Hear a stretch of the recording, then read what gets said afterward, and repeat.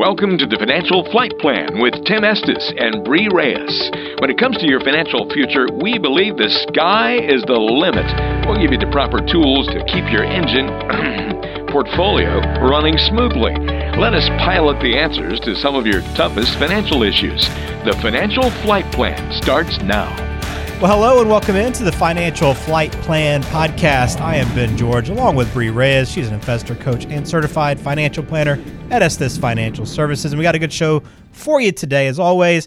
But we're going through 5 big money mistakes that people make, Bree. And there's a long list of money mistakes I'm sure that you've seen over time, but we've narrowed it down to 5. Oh, I could make a very long list, but we're gonna go with 5 because 5 is not overwhelming. Yeah, I think just being able to do a little bit at a time, I think, is so important for a lot of people with their money. So we'll try to help you out today and help make sure you're not making these same mistakes. But what's going on with you and the family right now? How's everything? What is going on with me and the family? Well, we just went to the Fort Worth Charles Schwab Invitational, also known as the Colonial Golf Tournament. Nice. For most of us in Fort Worth, we call it Colonial. Yeah. The PGA would love for us to call it the Charles Schwab Invitational, and I'm sure Charles Schwab would prefer us to call it that as well. But welcome to Colonial, guys. So we just did that last weekend, actually, and it's not Nate's first time to go to a golf tournament. It's actually his second. His first when he was a baby and he fell asleep in a stroller, and it was lovely, and I could watch and nobody bothered me. This time he wanted to hunt golf balls, hit golf balls, and was a little annoyed with the people playing the golf. So we have decided next year we will watch it from home with the air conditioning. Yeah. But he got a T flag signed by Max, somebody or other. I forget his name. Sorry, Max. If you're listening, you're not listening. But if you are, I apologize thoroughly. They have the nice thing about Colonial is they have like kid signature areas where you have to be under a certain height to get in, and it's by the practice putting green in different spots along the course. And so he tried that, but then he got freaked out. He's like, "Why am I asking people for their signatures?" I'm like, "Because they're professional golfers." That's funny. He's like, "Yeah, I don't understand the appeal of that." So we have a Colonial T flag with one signature on it. After that, he was over it. That's hilarious. I've always wondered, like, because Nate's what, 5 now, or is he 6? He's 6. He's 6. So I was wondering, like, what age is appropriate. I'd love to take my daughter out sometime, but I always wonder, like, if she just start talking or screaming or singing Frozen in the middle out of nowhere and interrupt everything that's going on around her. Like, does she have that concept of being quiet? I will tell you, Nate is still too young for a concert. We tried to go to a concert last year where we tried to let him stay up a little late when he was 5. That was an utter disaster. So I would recommend not 5. Yeah. The nice thing about Colonial is, and one of the reasons Nate got to go, kids go free. Okay. So that makes it a little bit better if you have to take off, that it's not the most expensive thing we have ever done with him. Yeah. Because he goes free. But at the same time, it's one of those that it still is annoying. Mm-hmm. Is he able to enjoy all the walking around that's required for golf? He doesn't mind the walk. I mean, because he has to do it for his golf tournaments. Okay. So he's very used to doing it for his golf tournaments. He didn't mind that. That was not the problem. The problem was, "Mommy, why can't I go hunt golf balls? Why are you making me sit here?" You know, the other part of it. It's hot. All the things. It's hot. Yeah. I will say I did see the Bronco they gave away for that tournament to the winner. That was pretty awesome. Yeah, that was pretty sweet. Yeah. Wouldn't mind that. Well, I'm glad you had a fun time with Nate. I always love to hear what Nate's up to, and I always love a good golf tournament too. So sounds like a good time. You've got to come to Colonial. It is my favorite golf tournament in that compared to the Byron, because it's very family friendly. Like, they encourage us to bring kids out. They have kids signing. It's a beautiful course. It's not all corporate taken over where some of the golf tournaments are. So I like it. I encourage it. It's one of my faves. Awesome. Well, let's transition into our main topic today. Again, if you have questions for Bree when we get done, want to follow up, make sure you're not making any of these money mistakes, or want to see what other mistakes people make and want to avoid those as well, you can always call 817-444-8402 or log on estisfinancial.net. You can also connect with Bree on Facebook, Twitter, LinkedIn as well, whatever is most convenient for you. So again, there's many, many pitfalls we can fall into, Bree, in the world of retirement planning, but we've distilled it down to 5 big mistakes to watch out for. Let's start with the first one and begin with taxes. I know you always have an eye on taxes, so let's start right there. Just ignoring those future tax implications of your retirement savings is a big money mistake. It's a massive money mistake. See, my industry has been in this whole, hey, when you are in retirement, you are going to be in a lower tax, you're going to have less taxable income, and you are going to be in a lower tax bracket environment lie for years and years and years and years and years. Not necessarily a lie. I just think that nobody anticipated the situation of, first of all, so up to 85% of Social Security is eligible for taxation. That wasn't always the case, by the way. So if people have Social Security, guess what? They've got some taxable income coming in. The other thing is, if they have a pension, they have some taxable income coming in. Or some people have multiple pensions. I know it's unheard of. So there is 2 streams of income coming in. Then anything they take out of their traditional 401k or IRA counts as income when you're looking at your taxes. So what I'm seeing is people are not necessarily in a lower tax environment. Maybe their taxable income is lower, but guess what? Tax rates are higher.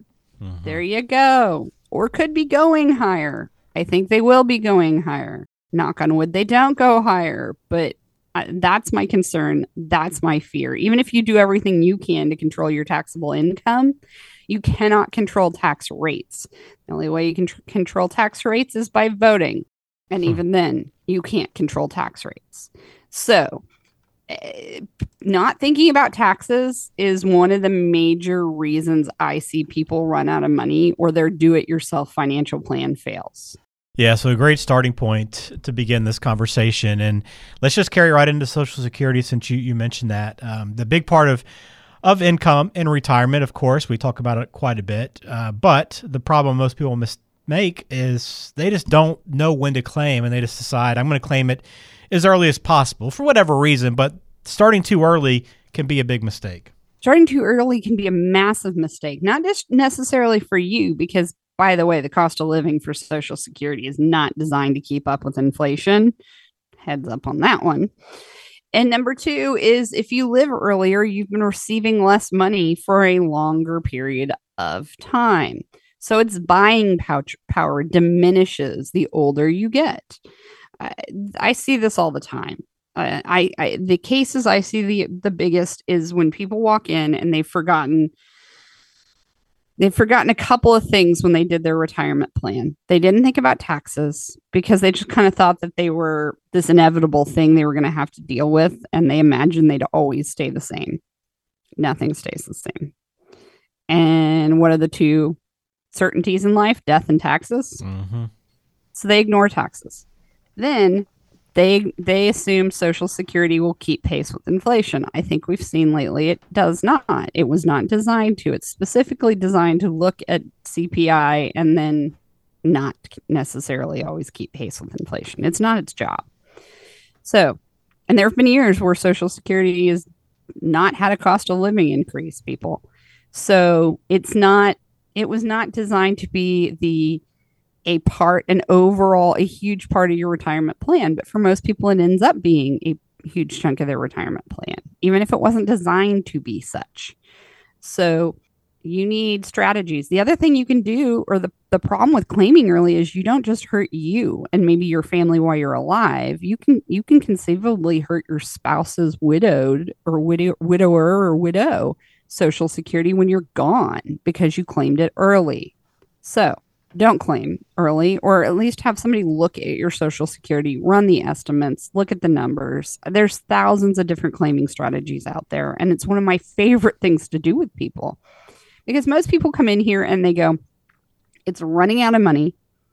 I don't know how long I'm going to live, which is true. You're not guaranteed any day. I'm claiming it at 62. But then I show them by doing that strategy, not only how they're affecting them, but they're affecting their family in the future, their spouse in the future. Suddenly they become open to ideas. Mm-hmm. So don't try to do this alone. Consult with a financial planner. The next thing that I see people that, and it becomes very easy to do this when the market is bad, but they focus on returns. Mm-hmm. Oh my goodness, my account was down 3% last year. Did you still have enough? Are you meeting your income needs? Yes. Are you meeting your future income needs? Yes. Then focusing on return is not good for a financial plan. Most financial planners, myself included, factor in the fact portfolios are going to vary. Returns vary. They're never linear. Mm-hmm. It's not 8% year after year after year after year after year. That's just not possible. So when we factored those changes of portfolio or changes in performance in your portfolio, we know that there's going to be some negative years. We've already built that into the models. If you're working with the CFP, they've already built those into the models. If you're working with Joe Blow Financial Planner, I have no, or Joe Blow Financial Advisor or stockbroker, I don't know. But if you're working with the certified financial planner, they've already thought that part through. All right. So the third there, focusing on returns instead of income during retirement. All right. What's number 4 then, Bree, for the big money mistakes people make? This is one that I'm seeing more and more of, and I'm kind of afraid of. Tim, Dad, my business partner, calls it the zombie apocalypse that he sees on the horizon. We have a lot of people that have put off, ignored, stuck their head in the sands, whatever you want to think, however you want to think about it, long-term care costs. Now, not everybody needs long-term care insurance. Point being, there is not a perfect long-term care insurance program. I understand for everyone, it can be a little different. The thing is, it's important that you know and you've planned for it. And here's why. Because nobody wants to pay for long-term care. It's like car insurance. I don't particularly love paying my car insurance bill. Be 1,000% candid. I think most people can say that. It's something that you have because we have to have it, but it's not something that we enjoy having. Can we agree on that? Yeah, I can agree with that. Okay. Like nobody goes out and is like, look, I got new car insurance. It's not one of those situations. So the bigger situation is that, and so people don't like thinking about it. It's like death. Nobody likes thinking about long-term care. Problem is long-term care bankrupts families. And the way it does it is because usually only one spouse at a time needs long-term care. And the statistics are frightening. I'm not even going to go into the statistics of how many, if you're over 60, you're 70, 80% going to need long-term care. Like those statistics are just frightening, but let's talk about it. Mm-hmm. If one member of the couple needs long-term care, usually the other member of the family or other member of the couple doesn't. Most facilities don't just take one at a time or take two. Yeah. So one of you is not going to live in the facility. So you're paying, let's say $100,000 for one facility for one person. Where does the other person live? Or even $70,000 or even $50,000, $20,000. I mean, not sure if you'd want to stay in the place that's $20,000 for long-term care, but point being, how does that hurt your budget as a couple in retirement if $50,000 or $70,000 is basically allocated to one of you? It kills your retirement budget. And this is something that, okay, my kids are going to take care of me. Well, that's what we used to do. That's the way it used to work. We don't work that way anymore. We don't live that way anymore. We live all over the country with different kids in different spots and that type of thing. And that's the problem, is that we don't all live here in Texas with our families or in a state with our family. And our kids are working. They don't have time to take care of you. We're not the one income household anymore for the most part. And number 2, do you want your kids taking care of you? My sister used to threaten my parents, jokingly as a child, hey, be nice to me. Don't forget I get to pick your nursing home. This is Amanda's threat. And I have 2 sisters named Amanda, so you never know which one this is. Mom and Dad know. But she used to say, hey, don't forget, when Dad was picking on her, being mean to her, teasing her, she'd remind him that she was going to pick his nursing home. So he went out and got long-term care insurance to make sure Amanda doesn't get to pick his nursing home. Now, rightly or wrongly, that wasn't the only reason. The only reason is because he knew he'd seen his parents. He didn't live near his parents. My mom did not live near her parents. And he had seen how how hard it is to try to take care of your folks from different places. And quite frankly, he knows that I will only watch a certain amount of the same television shows he will before I just lose my gourd. Love him. We don't watch the same TV, and vice versa. He didn't want me taking care of him, so he got long-term care insurance as a gift to me and to my sisters. And I say me because I'm the local kid. My sisters both live out of state. My in-laws, same thing. We are taking care. We, being the Reyes family, are helping or do help in different ways. My father-in-law's parents, so my husband's grandparents, they now Joaquin and I don't help monetarily, but we visit, we hang out, we do different things with them. And my grandfather-in-law, I guess, has dementia, has Alzheimer's, and that has put a financial strain on their family. So I've seen this personally in my own family. I mean, my dad's favorite story to talk about it was Christopher Reeves. He fell off a horse, hurt himself, and it financially bankrupted him. He went from being Superman to broke. Now, luckily, his college roommate was able to float him a decent loan. But not everybody has Robin Williams as your college roommate. Huh. Something to think about. Yeah, absolutely something to think about. All right, last one here, Bree, for our money mistake conversation today. And it comes down to an area that you're all too familiar with, not just through your work with Estes Financial, but also with Smart Financial Divorce. Yeah, poor communication. Mm-hmm. I have seen way too many couples, and I see this more with Estes than I do with, because by the time they come to me with Smart Financial, they're done. But I see this with Estes where nobody has talked about savings goals. Nobody has talked about, hey, we're hitting the age where we don't want to, we want to slow down. We don't necessarily want to completely retire, or maybe we do want to completely retire. What are we going to do? Let's talk about it. Let's do it together. Nope. This is there's been no communication. The most awkward conversations that have happened in my conference room are these, where one spouse goes, yep, we're renting a motorhome, we're driving around the country, it's going to be great. And the other spouse goes, like, heck, we've got grandkids. This is not happening. And that's when I point out that we have marriage counselors to our left and down the hall, to our right. I am not licensed or trained in marriage counseling, but it's one of those situations. And so it is a problem. It's a massive, massive problem. Poor communication is huge. And it's number one.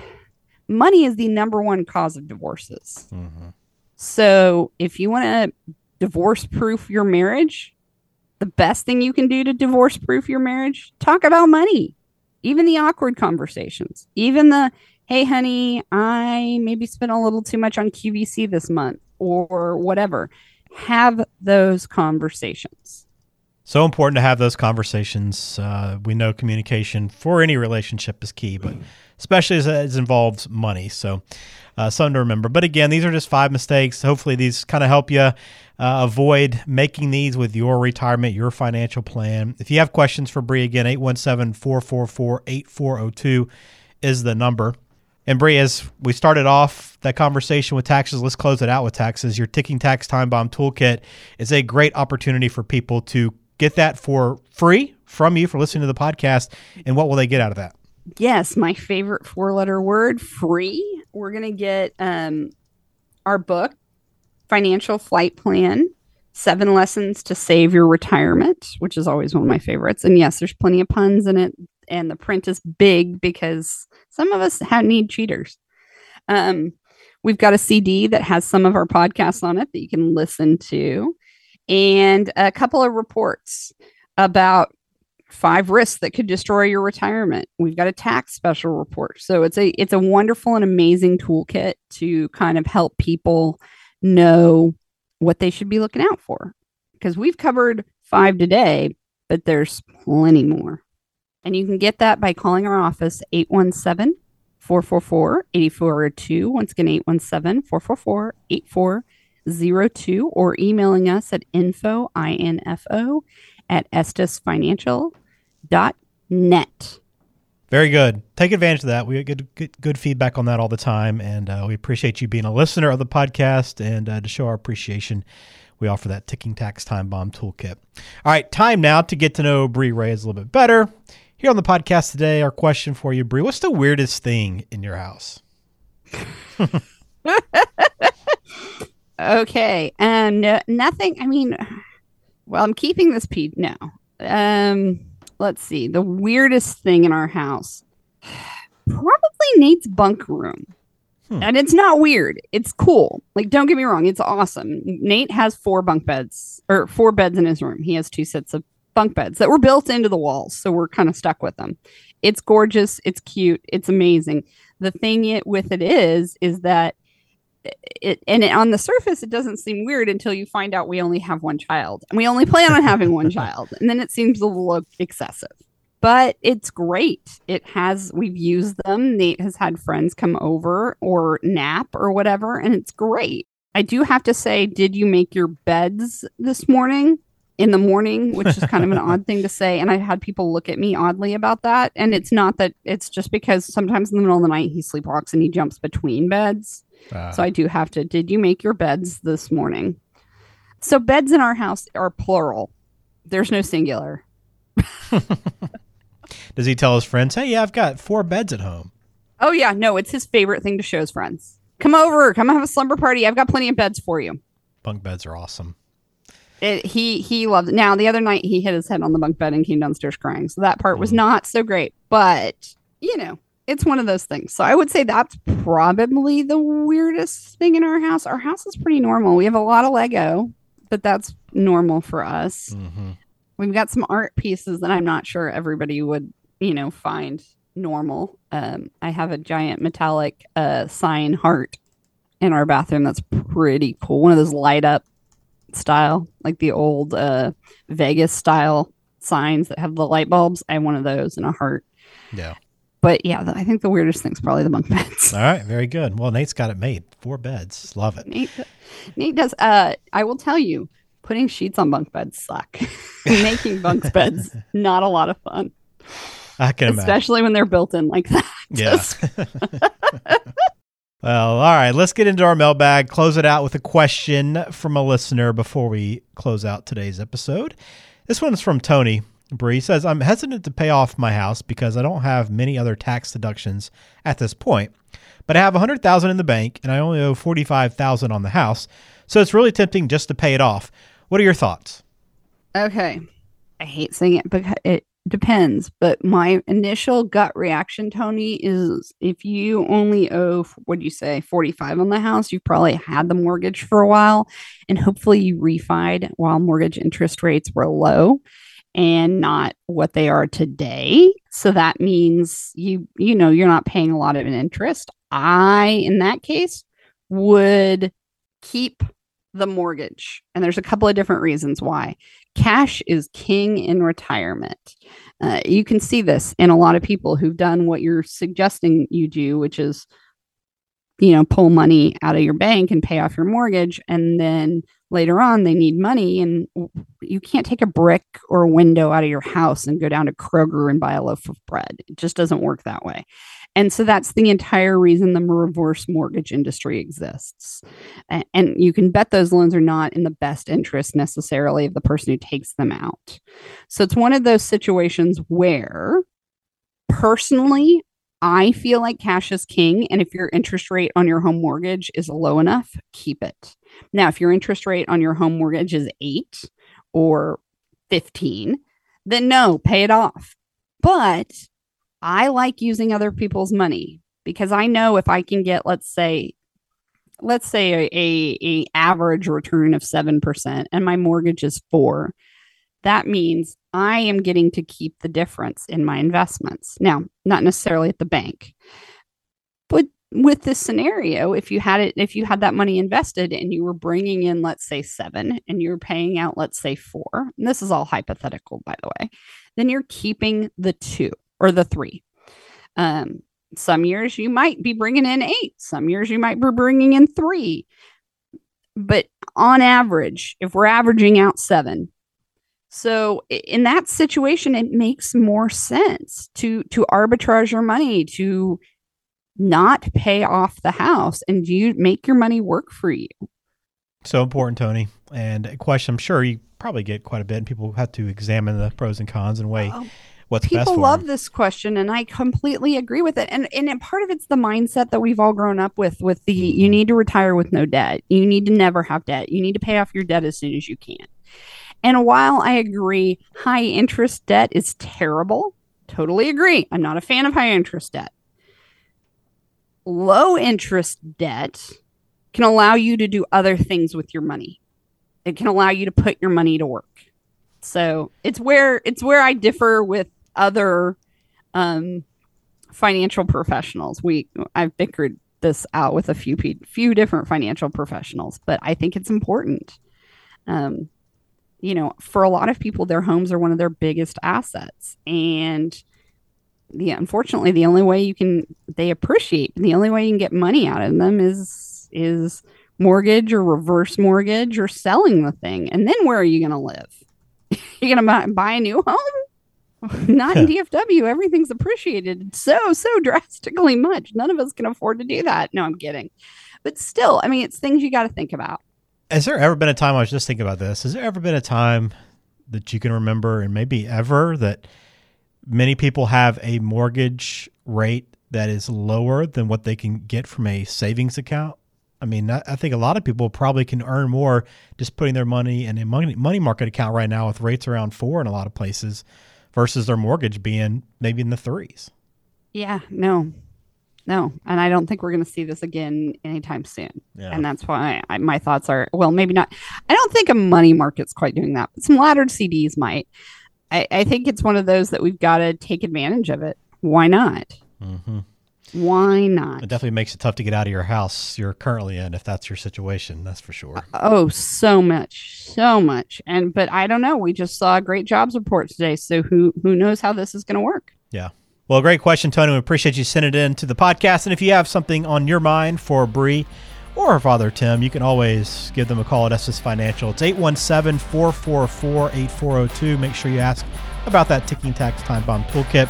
But you can always log on as well, estesfinancial.net. Bree, again, thanks for your time today. We appreciate it. Thank you so much. And everybody listening, go out and lead an abundant life.